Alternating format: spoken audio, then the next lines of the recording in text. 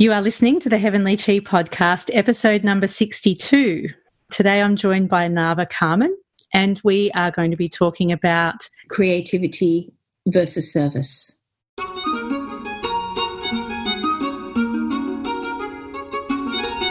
Let's start this episode off, Nava, by allowing you to introduce this topic, because this is a topic that I'm very excited about, and it's one that you suggested, and I really like the way that you introduced it. So could you give an intro to our listeners about today's topic and what we mean when we talk about service versus creativity?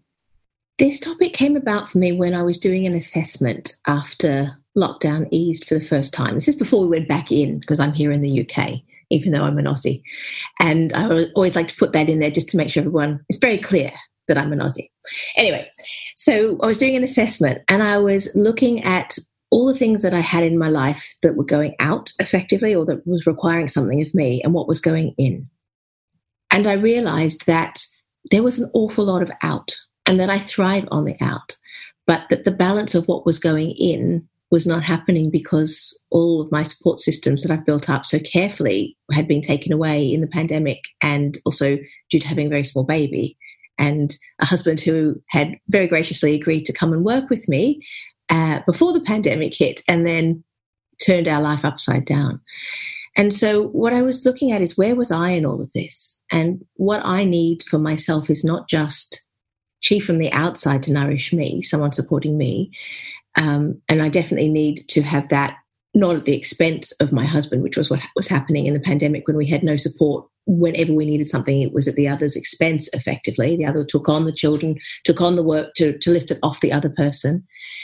But I also looked at the idea of what being creative means to me, how I nourish myself and the service I give, meaning the books I read, the courses I take, the time I have to write, how I was going to manage that time versus the things I absolutely had to do to make money to support the infrastructure of my life, meaning children, school, clothes, food, and the things that I consider really important that allow me to make money, which is also cleaner, childcare, PA, all of those sort of things. And so for me, when I looked at it, it was service versus creativity, because part of my service is to support a community of practitioners who've trained with me, to support people I'm masterminding and mentoring with, to support my clients. And we really need that balance to be right in order to not burn out. And so I called you up, didn't I? I left your voice message and I was like, right, download, Claire. Let's talk about this next time, because I know you had a similar experience to me, right? A total taking away of all support and reevaluation of how you were going forward in life too. Can you speak about that a bit? Yeah, absolutely. I do agree with you, tracking back to almost the first sentence where you were talking about all of the ins and all of the outs and energy in and energy out, and the way in which that you give so much to your community of practitioners, to your family, and to others in your life, and that giving itself allows you to thrive. Like, there's something that we get back from that giving, and we can maybe come back to that later. But I definitely have a sense for myself as well of that. You know, I feel rejuvenated and regenerated within myself with the giving. But it does take a toll, and there's only so much energy that I have. There's only so many hours in the day that I can spend on admin and running a household and parenting and all of those types of things. And last year, 2020, as it was the case for so many of us, we all hit our limit multiple times, in various ways as the year progressed, regardless of which country we were in and at what stage of lockdown or not we were in. And for me, I really had to take stock. And it's, the extra challenge for me is, the challenge of being a single parent, where I have to employ people essentially to have that load taken off me. I don't have the luxury of family who I can call on for regular grandparenting or auntie visits. And so for me, that was really tough, because the lockdown restrictions here in Australia, it wasn't possible for me to have that home help to come as well. And so homeschooling with my kids, trying to do Zoom calls with my patients from home, trying to make it to the supermarket with 2 kids in tow, and the frowning of, you should only have 1 person per household going to the shops. And, all of that kind of stuff was going on, and that posed extra layers of challenge as well. But for me, the in and out has been fairly precariously balanced. And that was something that really came into the limelight last year for me, was I didn't realise how precarious that balance was, and that my frequent short holidays that I was taking and my regular massages that I was taking and all of the self-care strategies that I'd had in place for so long, all of a sudden they were taken away. And I didn't have those self-care strategies available to me. And then with the extra pressures added on, and no holidays, no massages, no housekeeper, and it really hit me. And my mental health really suffered last year.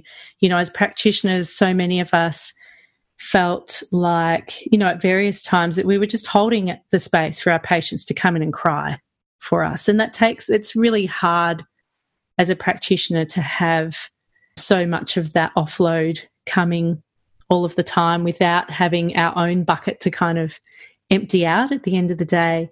And so it really took a toll for me, and I spent a lot of time reevaluating and, knowing that I was in struggle and knowing that I wasn't coping, and then having to reevaluate, okay, where am I going to put my energy? Am I going to take time off work, which I did have a couple of short stints of time off work last year, but what I really needed was to change up my systems and to change my clinical environment and to change a few things, and those processes took time for me. So I guess I didn't have the ability to just take 3 months off to allow things to resettle, and I wouldn't feel comfortable doing that to my patients anyway. Who am I going to send them to? Who's going to look after them in my absence? And so there was lots of rejigging that happened and lots of recalibrating that happened, but I managed to, I think, strike a better balance. But yeah, the test will come, because here in Australia we're in the end of April now, heading into winter, and we're expecting more lockdowns and more shake-ups to come in the coming months. Claire, you talked about paid help. Can we delve into that a little bit more? Because I don't know about you, but I am really trying to move away from the angel and the devil around that, the kind of hashtag first world privilege of it that allows us to employ other people in order to join the patriarchy, if you like. Yeah. And the feelings that I certainly was brought up with in terms of feeling guilty about it, taking the time for myself, doing things that look like hedonism that we're now labeling and seeing differently, versus the fact that I really do know that if we don't do that, we can't work in the way we do or access all of the bits of us that we want to explore, display out in the world. How have you made your peace with the I'm okay with getting a massage, I'm okay with the self-care, I'm okay with treating myself, I'm okay with doing nothing, I'm okay with employing people to look after my home? How do you make your peace with that?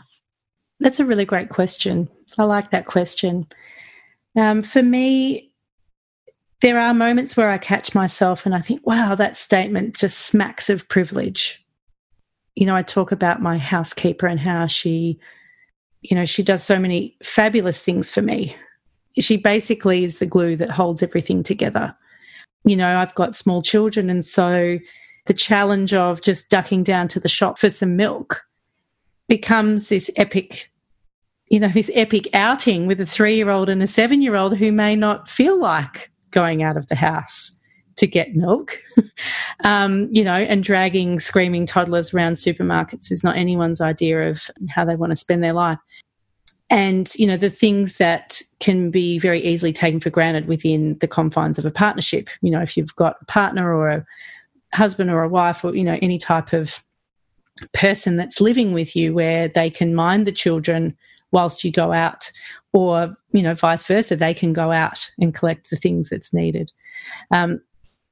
So having that paid person in lieu of, a close friend or a close contact is just, it's just something that I've had to make peace with. I could become really reflective and nostalgic and say, oh, poor me, I don't have, there's no grandparents to help out, and there's no, but that's just not the approach that I've chosen to take. It's like, well, I have this problem and I'm going to solve it.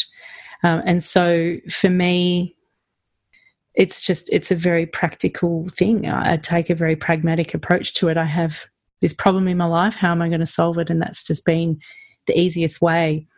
So that's in terms of paid help around the house. Gone are the days where there was a primary breadwinner and then a householder who ran the household.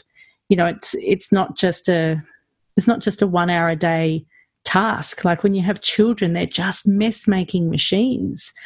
I could spend an hour a day and all I would do would be just tidy up Lego and books and pencils and, and dishes, and stacking the dishwasher and that type of thing. It's, there's several hours every day required to make a household function well. And, for me, I want the listeners to know that I am nodding with my head in my hands with that list.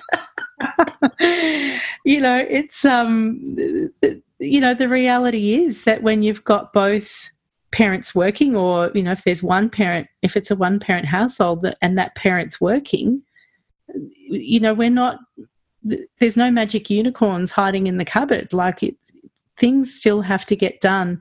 And I have knowing myself and knowing how I work, when I hit my limit, that's when I get angry and I can get yelly and shouty with my children. I don't want to be like that. I don't want to, break down into tears. Like I want to have a good existence. I want to have a good life. And so if I can solve those problems by employing someone, and that creates work for that person and creates meaningful employment and a source of income for that person, then I'm happy to participate in that capitalist structure. Having massages and things like that, we're in healthcare. Like we are also where people come to. It's slightly different in that, when I'm going for a massage, it's not necessarily remedial, but it's preventative mental health care for me, really. I don't have too many problems with musculoskeletal issues. It's more just around regulating my nervous system and just having that, the benefits of having someone interact with your body for an hour or 2 hours, whatever it is. Someone else's energy to be put in rather than your own recycled. It's not the same to give yourself a massage. We all know that. Like you've got to have that external input of someone else caring for you for a couple of hours, which, is something that a lot of people enjoy. And so it's something that I do that I enjoy. I don't drink alcohol, so I don't sit down with a glass of wine as something that I enjoy. I might watch some TV, but, massage is part of my enjoyment of life. Same with holidays. I like to have, a little 2 or 3 night trip away. These are all things that, in the course of knowing myself over the last couple of decades, I've worked out the things that create a happy life for me. And so if I work out, okay, what is it that I want my life to be like? And that's my goal that I go for in terms of, okay, well then what does my work life need to look like in order to facilitate the time, but also to facilitate the income to support those things. And that's something that I know that you're quite passionate about too, Nava, is that, it's important to not shy away from things due to issues around money that we might have just inherited from other people, or, the values that we hold around money and how we spend it, how we earn it, they're quite deeply embedded for some of us, for all of us. for all of us. I've done so much work around that in the last couple of years, particularly the idea of living in abundance in a pandemic when so many people are struggling. I ended up drawing a line between the amount of money I made and the impact I could have in the world. And that's a line that I feel very comfortable with writing down in terms of talking about making money. But I also think that it is everybody's right to live in a happy, healthy way. And through all the work I've done on the mindset stuff, what I realize is that money brings so much choice, so much freedom, so much happiness, and so much ability to give back. It's a font that it can be used badly. As always, you can squander it, you can hide your money, you can not pay taxes. But I've got to the point now where I'm like, a big tax bill? Great. Let me sign it with love and, send it back out into the universe because I've made enough money to have to pay that much tax. I've really worked on transforming my relationship with it. And I've done a lot of work on manifesting around money. And that stuff really works. I remember sitting in the middle of the pandemic and writing a list of the things that I wanted and how much I thought it would cost. And I'm telling you right now, a year later, here I am. All of those things have come true and they have happened. It's extraordinary how once you get your head around that stuff, it really does work. And I remember doing it on a day where we just, up all night with the baby breastfeeding, work during the day, my husband 50-50, so we're trading off between homeschooling, me with clients. Then we get to the end of the day, the kids go down, we shove some food in, then we do all of the tidying up for the next hour. We get the food prep in, make the orders, whatever. There was just no time to breathe. And there's no recovery time in that. And so I remember having one afternoon for myself in the midst of the worst of that. And I was like, I just have to plan a brighter future. I have to plan what it's going to be like when I get to have all those things I need back in, when I get to have all those support systems and all of that structure that I need to fill my own bucket up back in, and what I can do with that. So it was a really positive thing to do in the midst of that really hard yakka, that really hard work that we were doing in that time. It's interesting that when you were talking about how your day just basically started from the minute that you woke up, and it was every moment was accounted for until the end of the day when you're lying your head on the pillow. That for the 2 hours I got before the baby woke up and I had to shove a boob in his mouth. Yeah. Because let's just have, raising people in there as well. That's not an easy task. And that's challenging at the best of times. And that's when you've got the ability to send children off to childcare and school and people are out of the house and, you've got that space. But I think what a lot of us experienced in 2020 and still to a certain extent now into 2021 is that feeling of confinement and constriction, and that there isn't the space and there isn't the breathing room that we've become accustomed to. And I'm a person who needs time on her own. So not having time on my own, do you experience that? That's really hard to not get. Yeah. I need time to just potter around the house. I just want to, go and move something from one place to another and see if I like it. And I just want to go and I just want to be in the house with no one. I don't want to have to be monitoring for what other people in my house are doing or what they're thinking, or do I need to think about that person right now? It's no, I just want to be here on my own and enjoying the spaciousness and the quiet. And that's something that I've realised is really valuable to me. The other thing I learned about myself last year, and what I've done for a long time, was that with my work, I've focused more on being in clinic for a set number of, for a shorter number of days, but slightly longer hours, so then I get more days off in a row. But what I found last year and into the start of this year was that my long clinic days felt like marathons. I'd be there from normally, 9:30 in the morning until 7 at night, and I would do that maybe 2 days a week, or I do 9:30 till 7 and my other day would be 9:30 till 2:30. So I was only working about 11, 12, 13 hours a week at most. But that just felt really hard. And even though I was having 5 days where I wasn't in clinic, I still felt like I was exhausted by the time, Did you feel like you were recovering from those days? Well, no, I didn't feel like I got that recovery time. And so, I was getting to work at 9:30. By the time I got to 2:00, I felt like I wanted to go home and cancel the rest of my patients for the day. So one thing that I have changed is that I've increased my clinic days, but I've shortened the duration of my clinic days. And that's actually feeling a lot better. I've been doing that in the last month since I've been in my new clinic, and it feels fabulous. I love going into work for a 2-hour shift or, a 3-hour shift. I come home and I've still got energy left over. Amazing. Yeah. I think as we get older too, I certainly have reevaluated the number of clients I want to see in a row. I don't ever want to feel like I'm getting to the end of the day and I don't have exactly the same to give that last client that I did the first. Yeah. And so because I'm a herbalist and I work online, I've got clients from all over the world, including, for example, one client who's in Hawaii who was used to seeing me in the evening, and I've just had to say, I just can't do it anymore. I'd rather start, because my kids are up at sort of 6:30. I'd rather start earlier and then be done earlier. Yeah. And be able to have that time to regulate my nervous system before I go to bed so I get a good night's sleep and start the day off better again. And actually, now I'm saying that, I'm thinking you've mentioned nervous system too. Shall we talk a little bit about what nervous system regulation means in the context of us as women and as practitioners?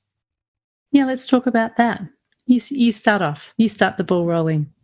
So I got really conscious about what the nervous system was, the different bits of it, the parasympathetic versus sympathetic nervous system.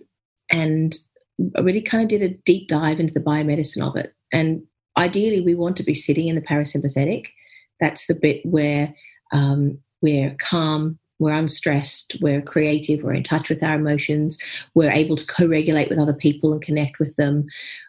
The vagus nerve has its sort of origins in the brainstem and the bottom bit of the brain, and that works best, that communication with the vagus nerve, which is a nerve, the 10th cranial nerve, but it accesses the gut, the heart and the brain, the communication between those things. All of that works better when you're in a parasympathetic state.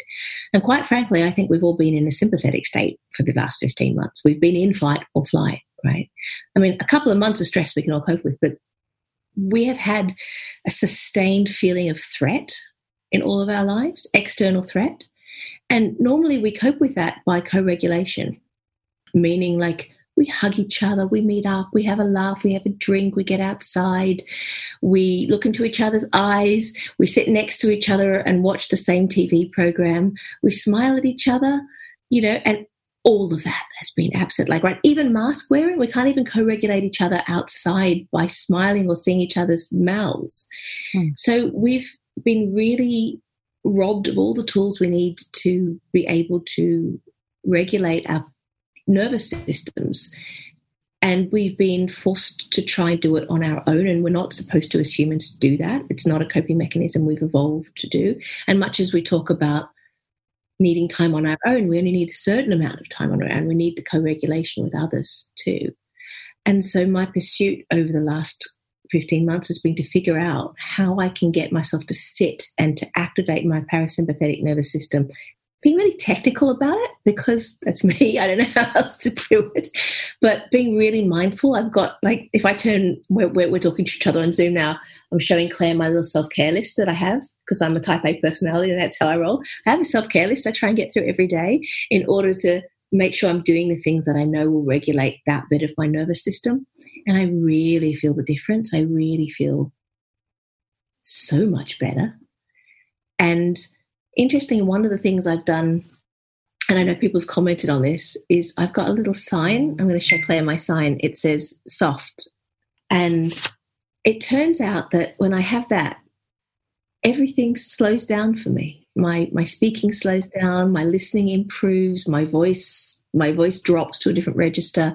I'm much less hyperactive and ranty, which is good for a podcast. If you consider our very first one, as opposed to today, when I had to make Claire redo the first one.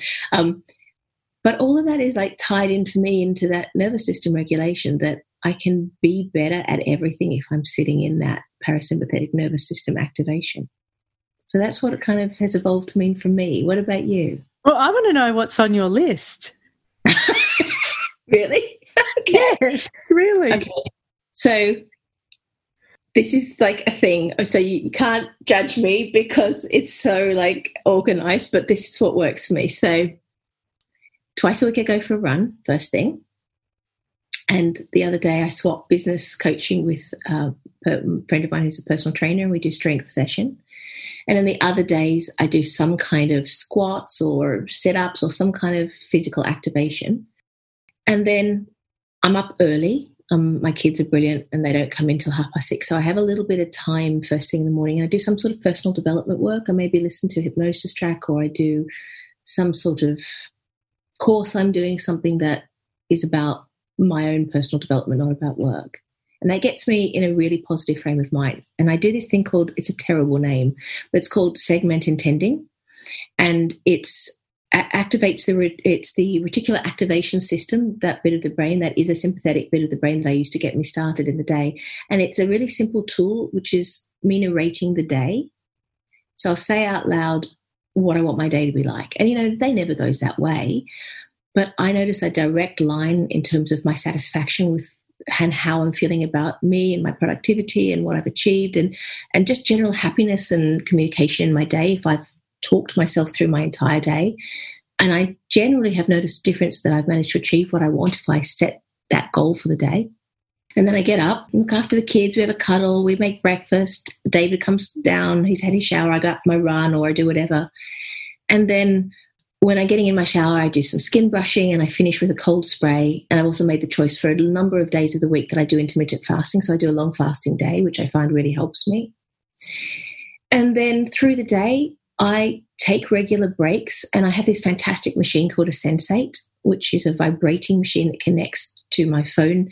My phone plays music or sounds that you might have heard of binaural beats. It's something that regulates your brain. And this little machine sits on my vagus nerve and vibrates and activates it. And it's like getting myself into a state of a master meditator, but instantly. I just go somewhere else for the time that however long I've programmed it to go on. And so I'm actively stopping through the day and doing these things, and that trains my nervous system to go, rather than into a state of sympathetic fight or flight or stress when I'm resting or when I'm busy, if I don't have time to do it, it's programmed to go into parasympathetic state. And then I go to bed at a reasonable time. I'm quite phenomenally astonished by how different I feel if I'm asleep by 10:30. Not always possible, but I do really try, because my day starts at 6 and I don't stop. Mm. And all of those things have just made the biggest difference to my life. I love the way your brain works, Nava, and I love the way that you just go full nerd. And you just like, right, I'm just going to research the heck out of this and come up with a solution that works. Like that's something that I do admire about you. And the rest of us are listening on in awe and just going, wow, what a great way. And imagine what my last 12 months would have been like if I had have done half of those things. Hack my life, Claire. Otherwise I wasn't going to survive, basically. I didn't want to come out of it in burnout. Especially because you've been full steam ahead with your business especially the last 12 months. There's been a big push. Yeah. You didn't have the option. Quite right. So where am I at with, nervous system regulation, and what does that mean when I say it, and what does that mean for me? How does that play out? For me, it's a much less formal process. And it involves a checking in with myself on a daily basis and at regular periods through the day. And there's definitely a big correlation for me between my overall state of health and how my nervous system's regulated, and in particular my diet. And that's the thing that I've worked on the most in the last 12 months, just to really hone in on what are the foods that my body really likes, where my body just smiles at me, where where I feel the most supported, and what are the foods that don't support me so well. For me, the signs that my body gives me when I'm not coping so well is that I can get a feeling of anxiousness. I can get a feeling of like my appetite can upregulate. I can have a sense of like an impending sense of doom. It could be, my mood can, I can get grumpy or I can get teary. And so if I'm constantly just checking in with myself, okay, how am I feeling right now? Then I can monitor all of these things. And so I've worked out that there's particular set ways and particular set food choices that I can make, and particular set ways of eating and scheduling my eating that best supports me. And so it's much more of a fluid process. But when I'm not having any food additives and there's no alcohol and there's no allergens and things that I'm reacting to, everything actually feels pretty good. I've been getting some treatment. I've had some health challenges as well. So exercise, for example, wasn't an option for me last year because of, some issues with my health. And so I've had to find other ways to regulate. So, connecting with friends online and having that co-regulation, learning to get that same feeling of connection via Zoom and finding out that was even possible. I'm like, wow, this is great. I can just have drinks with my friends online. It's obviously not quite the same as having a hug, but it's still pretty good. And so they're the things that, when I think of nervous system regulation, I just think of that regular, and even, as I'm doing it now and I'm sitting here on Zoom with Nava and I've got my eyes shut and I'm kind of gesturing towards my heart and just going, okay, well, when I'm checking in with myself, that's actually, that process in and of itself quietens me down on the inside. So it's definitely a much less formal approach, but that's... Where does pizza fall? Pizza? Yeah, where does pizza fall in the self-care? Pizza. I actually found last year, because I've got like my body likes to challenge me, let's just say that. I've accepted the challenge and the invitation, but I've managed to find a pizza recipe that I can eat. And so I've made pizza bases out of casein protein powder. Wow. And eggs and water. Milk. And so that's been the pizza base that I've made a few times over lockdown. That was quite a nice discovery. I made it and I'm like, wow, this actually tastes great. There was a little bit of fluff in there in the base. Didn't taste like cardboard. But yeah, it's not like I don't give myself treats. I can still, one thing I've discovered is that I'm actually okay with dairy. All these years that, part of the challenge for me, because I do have, so many foods that set my body off, that part of my challenge last year was to actually expand my food choices. And so I've worked out that I'm actually okay with rye bread and barley, but not with wheat. So I don't have to be gluten-free anymore. I just have to be wheat-free. Yeah, I'm okay with dairy. So I can have things like custard and I can have things like panna cotta.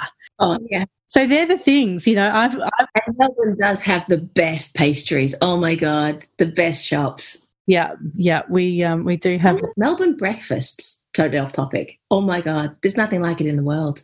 Mm-hmm. Indeed, and we didn't have it for 6 months, Nava. 7 months last year. No one went out for breakfast. It was devastating. Mm. We're back to our smashed avo on toast and our fabulous breakfast out. Anyone, once our borders reopen and you're actually allowed to come here again, feel free to come to Australia. Coming home. I was going to, wasn't I? I was going to come back to we did it online instead, the symposium, didn't we? Yeah. One day soon. Mm. But I think our relationship with food as women is an interesting thing when it comes to self-care. And I'm watching myself with intermittent fasting very carefully, that I'm when I'm doing it very, very mindfully. And the moment it stops working for me and it starts to either go to calorie restriction or to be connected to weight or control in any way, I stop doing it. But I've been paleo for the best part of probably more than 10 years. And I know that I can eat bits that aren't paleo every so often, but when I'm not on it, I really see my whole body and mind and ability and emotions all shift and change. So I think something about reaching our age where we get to know us, as you say, we get to know ourselves well enough to start to get to know what really works for us and how to play to our strengths in so many areas. And I think our relationship with food, my relationship with food, is one of those things that's benefited from me getting older, more comfortable in my body. Yeah, and we're in our 40s. We've still got a long haul. We've got a long way to go. But there are some insights that we gain about ourselves as we move along, if we choose to participate in that self-reflection. So when it comes to nourishing ourselves versus nourishing others, how do you find that balance for yourself?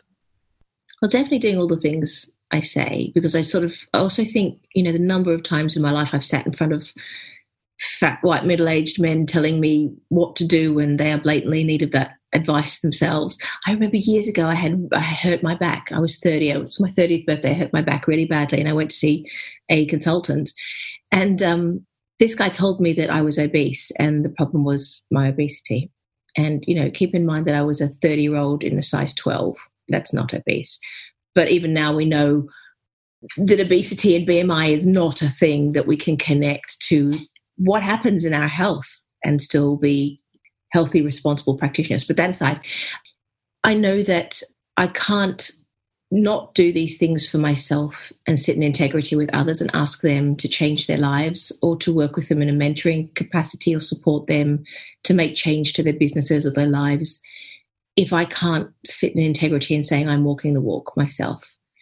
So it kind of also staves off imposter syndrome for me too. If I'm doing all that stuff, if I'm doing the work, the reading, if I'm being the practitioner, if I'm researching for my clients, if I'm doing my CPD, it helps me sit in a place where I feel okay to be leading. And so my giving back is enabled, I think, by my giving to myself. I've realized it's that way round. It's my own oxygen mask on first. What about you? Well, I'm curious, just to follow up on the question, I just want to get to maybe a slightly deeper answer.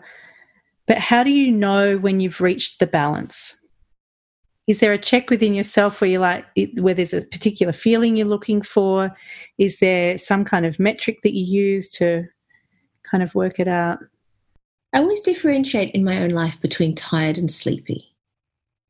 Feeling sleepy because my kids, as last night, got me up 3 times before 1 a.m.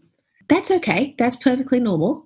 But feeling tired for me is not normal, meaning like my brain's not functioning properly. I can't work, or I want to go and lie in bed or watch TV when most of the time my energy's at 10 out of 10 and I'm firing on all cylinders and I can do all the things. When I stop being able to do all the things, I know something's not right and I got to pull it back and do something in rather than out in order to be able to go out again. So it's like a feeling of lost capability. Yeah. Diminishing mental faculties too. And aches. I always get aches in my joints. That's one of my warning signs. Mm-hmm. Yeah. Yeah. I like that. Thank you. Do you experience that too? That feeling of needing to go in before you go out? No, for me, it's definitely around my mental health and my mood and how I'm interacting with others. So if I'm feeling the need to retreat and to just spend days upon days just devouring the latest show on Prime or Netflix, and if I've got 7 unread SMSs on my mobile phone and my my email inbox is 1,000 unread emails, and and I'm not answering the phone when it rings, that's for me when I'm and if I'm grumpy at my kids or not wanting to go out and organise play dates or take them to the park and things like that. That's when I'm like, okay, I need to rejig things, because I definitely go into my shell and I go into hermit mode when I'm past my limit of coping. And that's when I know, okay, I've got to change the balance here. I think our parenting suffers, doesn't it, when we're not okay? I certainly can see that's the center of my life. My intention is to parent my children in the way I want to parent them. And so if I'm finding I'm saying to my kids, can you be quiet? I'm tired, because I have trouble when I am tired dealing with noise. I don't want to do that. That's another sign for me that, okay, something needs to be moved around. So I center my parenting again in my life. Yeah.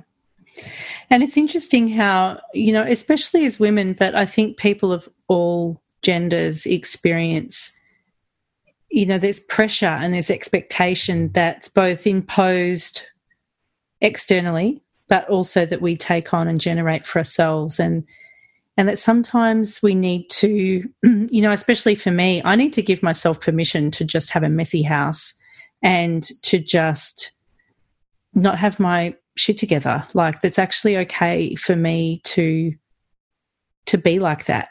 I'm quite happy to just go, you know what? I'm clean. I've had a shower. I've got clean clothes. I'm Win, Claire. I'm winning, right? I've left the house. I've conformed to social convention. I've brushed my hair. And, I'm fully clothed. I even, go to work not wearing activewear, which just seemed to be the uniform of the world last year. Or at least, activewear on the bottom if you're wearing a nice top for online telehealth. It's actually been, I'm a type A personality, but, both of us are, so many of us are. And I was raised with, a mother who had quite high standards, and, she was always reminding us that, it was important to keep up appearances and to have, a tidy house and to have nice, nicely pressed shirts and, all of these types of things. And it's actually been really quite liberating for me. And it's something that I've continued to work on over the last decade, but much more in the last 4 or 5 years. But it's really quite refreshing to just go, you know what? It's actually okay that there's a pile of clothes on my floor drobe. And it's, that's okay to just have stuff around, and to not make myself panicked or guilty or, any of these constricting and knotting feelings, just because. There's a word for what you're describing. I've recently learned this word, yeah. So I'm doing this awesome course. So after we recorded the LGBTQ episode, I realised I had a lot more work to do. So I've been doing this amazing course by a person called Kinya, who's on Instagram as Queer Birth Worker, and it's called Birthing Beyond the Binary. And it's hugely already changed my practice and informing what I'm going to do in the next year. But one of the modules that they talked about was something called decolonization. And it's the idea that that we have been all conditioned into the idea of the patriarchy or colonization, or whatever you want to call it, but the idea that what is key is achieving, being productive, appearances, all the things that we have been conditioned to do. And me, certainly my personality lends it to that. And so the idea of rest as an act of decolonization, not picking up your clothes as an act of rebellion, allowing rest or nourishment rather than work is an act of decolonization and an act of rebellion against the patriarchy. I really like that idea. I love that. I'm not just watching Netflix. I'm sticking 2 fingers up to the patriarchy. Yeah. Yeah. Well, I really like that. And that extends on, for years, and I'm sure many of us do this with our patients, that we need to give our patients rest as a prescription. And, that I say, right, okay, part of your homework, part of your prescription is you need to have 30 minutes of lying down a day, or if possible, a 30-minute nap every day, or even better, an hour. And I've always been a queen of naps. My children have changed that somewhat because I don't always have the space in my day to take a nap. However, they're quite accustomed to just seeing me asleep somewhere in the house, and they'll come and wake me if there's something urgent, but otherwise they'll just happily play, independent play. But yeah, the act of deliberately resting as part of being a fully functioning human being, I think is a great concept. But adding it as up yours to the patriarchy, I love that. But also adding in, not having a clean and tidy whatever it is that you've got. I like that too. We don't have to be so rigid. It takes a lot of energy and effort and can create constraint for people. But have you noticed, I don't know if you find this in your mentoring, but I notice in my mentoring and in my conversation with patients, when I'm prescribing self-care or rest, it is easier for the person to do that because I have told them to / given them permission to. Mm-hmm. So we are still, I think, as women, needing to work toward legitimizing it for ourselves, giving ourselves permission, like you've just been talking about, as opposed to having to get it from someone else to enable you to take that rest in a guilt-free way. Yeah, because we're replacing this idea of laziness. That's what so much of that internal dialogue and the battle is about, is that I'm being lazy. I need to be productive. If I'm awake, I need to be productive, and if I haven't produced, then I'm a failure. Or if I haven't produced, then I'm not good enough, or whatever it is, the story that we tell ourselves. And it's so detrimental because, especially for women, but for all people who are healing in the healing profession, we need that yin. We need that yin time, and yin needs space. You can't force it to come into existence. And we need the pottering and the nothingness and those gaps of half an hour in between activities where we actually don't do anything, we don't achieve anything. You might even just sit down and not even pick up your phone and get onto social media. You may just stare out the window. Like that's how we regenerate our yin. And I think that, you can give examples of how that will manifest in all kinds of ways, and it might look like a messy wardrobe, and it might look like a dirty bathroom mirror with toothpaste splattered on it, or dishes in the sink that can wait until tomorrow to go into the dishwasher. Who cares if they're there overnight? And for me, sometimes it looks like a choice between do the dishes or sit and do painting with my kids. And I'm making that mindful choice to just leave it and do something else. Yeah. But something's just occurred to me as you're speaking, because I heard a real parallel for us as fertility, who work in fertility, that there's no way to make ourselves relax when it comes to being worried about fertility. You can't make your clients relax. You can't make yourself get to that place where no matter what, it's going to be okay. And I think that that's where we are as women, and a lot of our patients in fertility world are, that everything is so tightly wound and so pressured, and so I must do this, I must do that, I have to do that. And so the little steps of allowing yourself to be and to rest are those baby steps toward that place where no matter what, I'm going to be okay and my life is good, which is the best place to be when you're looking for how to have a baby. Yeah, that you can't make yourself be in that place. You can't type this yourself into that place. But all those little baby steps of self-care actually is on the path toward that place. Mm. Yeah, if there was a step that you could, set yourself up, create the environment, and then the final step is just let go and just don't give a crap. Yeah. And I guess that's the challenge, isn't it? And so we have to exemplify that for our clients too, I think, working toward that path, walking down that path ourselves. Yeah.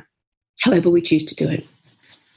Well, and the outcome is that, by better taking care of ourselves, that we, as you mentioned before, you can more congruently sit with your patients and feel like you're coming from a stronger place when you're giving them self-care advice, or when you're counselling them on lifestyle concerns, but that you've also got the brain power and the heart power and, just the energy to hold the space for your patients in whatever way that looks like in your clinic, whether you have, lots of intellectual stuff that goes on, whether you just have more intuitive style of practicing, or whatever combination of resources you need for yourself. It's really about how do we support ourselves to best be of service for others.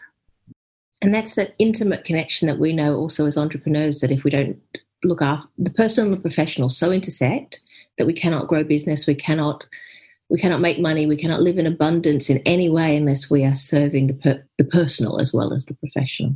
Yeah, indeed. And I think that, when we strike the balance for ourselves, truly strike the balance for ourselves, and when the energy balances out, that's when it starts to, like the chi of your clinic then becomes supported, and you can kind of expand out into the various, like your social network and your community and so forth. But we can diagnose ourselves, we can diagnose the health of our clinic, and it all just kind of manifests out that, finding that balance between serving ourselves and serving others, and how do we refill our own cup so that we can then refill the cups of others.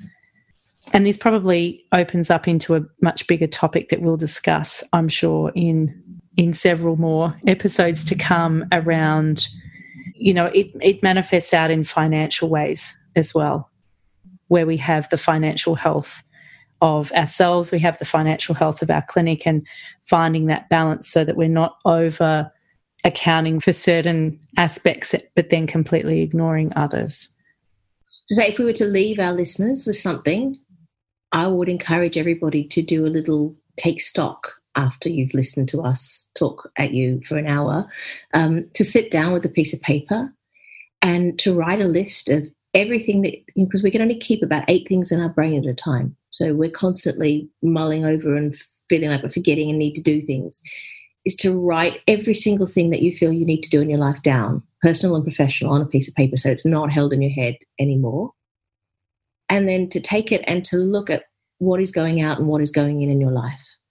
Just a pure black and white exercise. What do I get come in nourishing me? What am I giving out to others in which areas? And make sure that those two things are balanced. And so you can see in a really black and white way, if they're not balanced, you can then ask yourself, what do I need to do for myself? Or what do I need to buy for myself? Or what do I need to ask someone else to do for me in order that balance is redressed? I think that's a great exercise. I look forward to hearing what people have to say about that. Yeah, leave us a note in the comments. Let us know what you come up with if you got to the end of this. Yeah, and I look forward to hearing how this plays out for you, because we've talked about some really interesting ideas. We've talked about it purely from our own experiences, which is really the only place that we can speak from. We all have our own individual experiences of these issues and the challenges that life throws up to us at various places in our life. But I wonder how much our listeners are already noticing that they're already making these adjustments for themselves, and that it could be really easy to just make a few key adjustments to the few areas that have just come up in this episode, where you think, oh yeah, I could just do that one little thing, or just make this little tweak here, and how much that could transform things for you and for your clinic and for your patients and your family. It's a cascade, isn't it? One small change can lead to more space, more thinking, more choice, more whatever you need to make more change to advantage yourself in your life. I'm also a big fan of getting tips. So if anyone has any tips in terms of nervous system regulation or life hacks that they want to share, please do. I'd love to know what everyone else has come up with, ways to kind of save their sanity. You can add it to your fabulous list of life hacks, and we'll put Nava's life hacks in the. Okay, are we going to? All right. We're going to put them in the show notes, and we're going to put them. I'm really fascinated about this device, this wearable vagus nerve stimulating device. So I think we'll put a link to that Oh my God, it's the best thing ever. We'll definitely link to it. It's called a Sensate, and it's just such a fantastic bit of money I have spent. It's a daily, multiple times daily money back reward for me. It's been amazing. Yeah. Claire would like to go to bed now because it's evening there and she needs rest, as is appropriate. And it's 10:30 here. So I'm going to go and have some morning tea and get on with my work. But thank you for listening. Thanks for being part of our journey. Yeah. We'll see you next time. Thanks for listening. Bye for now.